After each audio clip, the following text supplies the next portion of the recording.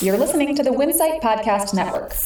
Increase covers, not costs. It's time to level up with Tock, the restaurant industry's leading reservation platform. Join today using promo code RESTAURANTS3 for 3 months free off of your base subscription. Terms and conditions apply. Go to jointock.com/podcast. That's jointock.com/podcast. IHOP is shutting down its fast casual spinoff, Flipped. California Assembly has passed a bill that redefines fast food franchisors as joint employers of their franchisees' staffs, and we'll discuss how some bars and pubs have found ways to build traffic and sales. Welcome to RB Daily, a quick look at the industry's top stories from the editors of Restaurant Business. I'm Joe Guskowski, Senior Editor at RB. And I'm RB Associate Editor Reina Estrada. IHOP is shutting down its fast casual spinoff, Flipped. After about 2 years and 4 locations, the pancake chain said it wouldn't open any more units of the grab-and-go concept, but would apply learnings from the brand to other parts of its business. Flip debuted in September 2021 with a smaller footprint and a menu designed for off-premise. It was pitched as a way for franchisees to get into denser urban markets, but was later targeted to suburbs as well. 3 of the 4 existing Flip restaurants appeared to be closed Thursday. The California Assembly has passed a bill that redefines fast food franchisors as joint employers of their California franchisees' staffs, meaning both parties are liable for violations of state labor regulations.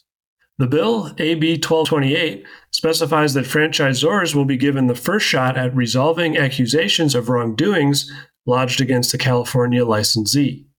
If they fail to do so, both franchisor and franchisee can be sued or sanctioned. The law would apply to any franchisor with more than 100 units nationwide and only to fast food concepts.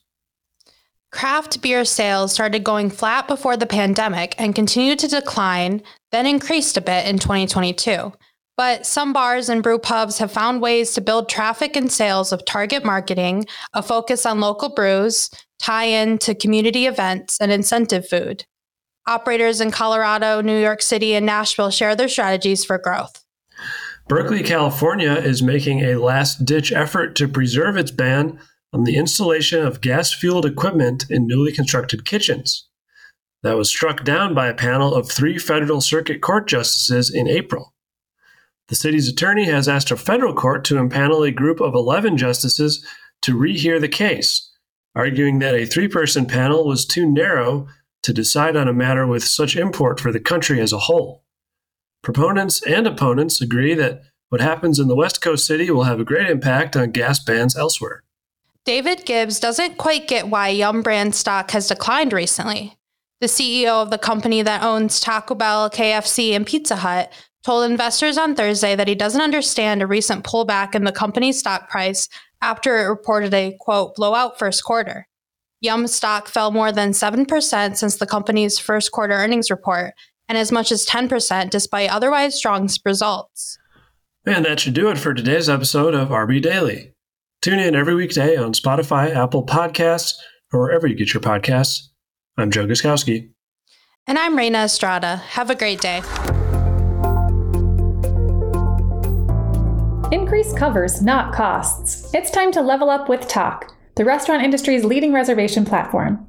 Join today using promo code RESTAURANTS3 for 3 months free off of your base subscription. Terms and conditions apply. Go to jointock.com/podcast. That's jointock.com/podcast.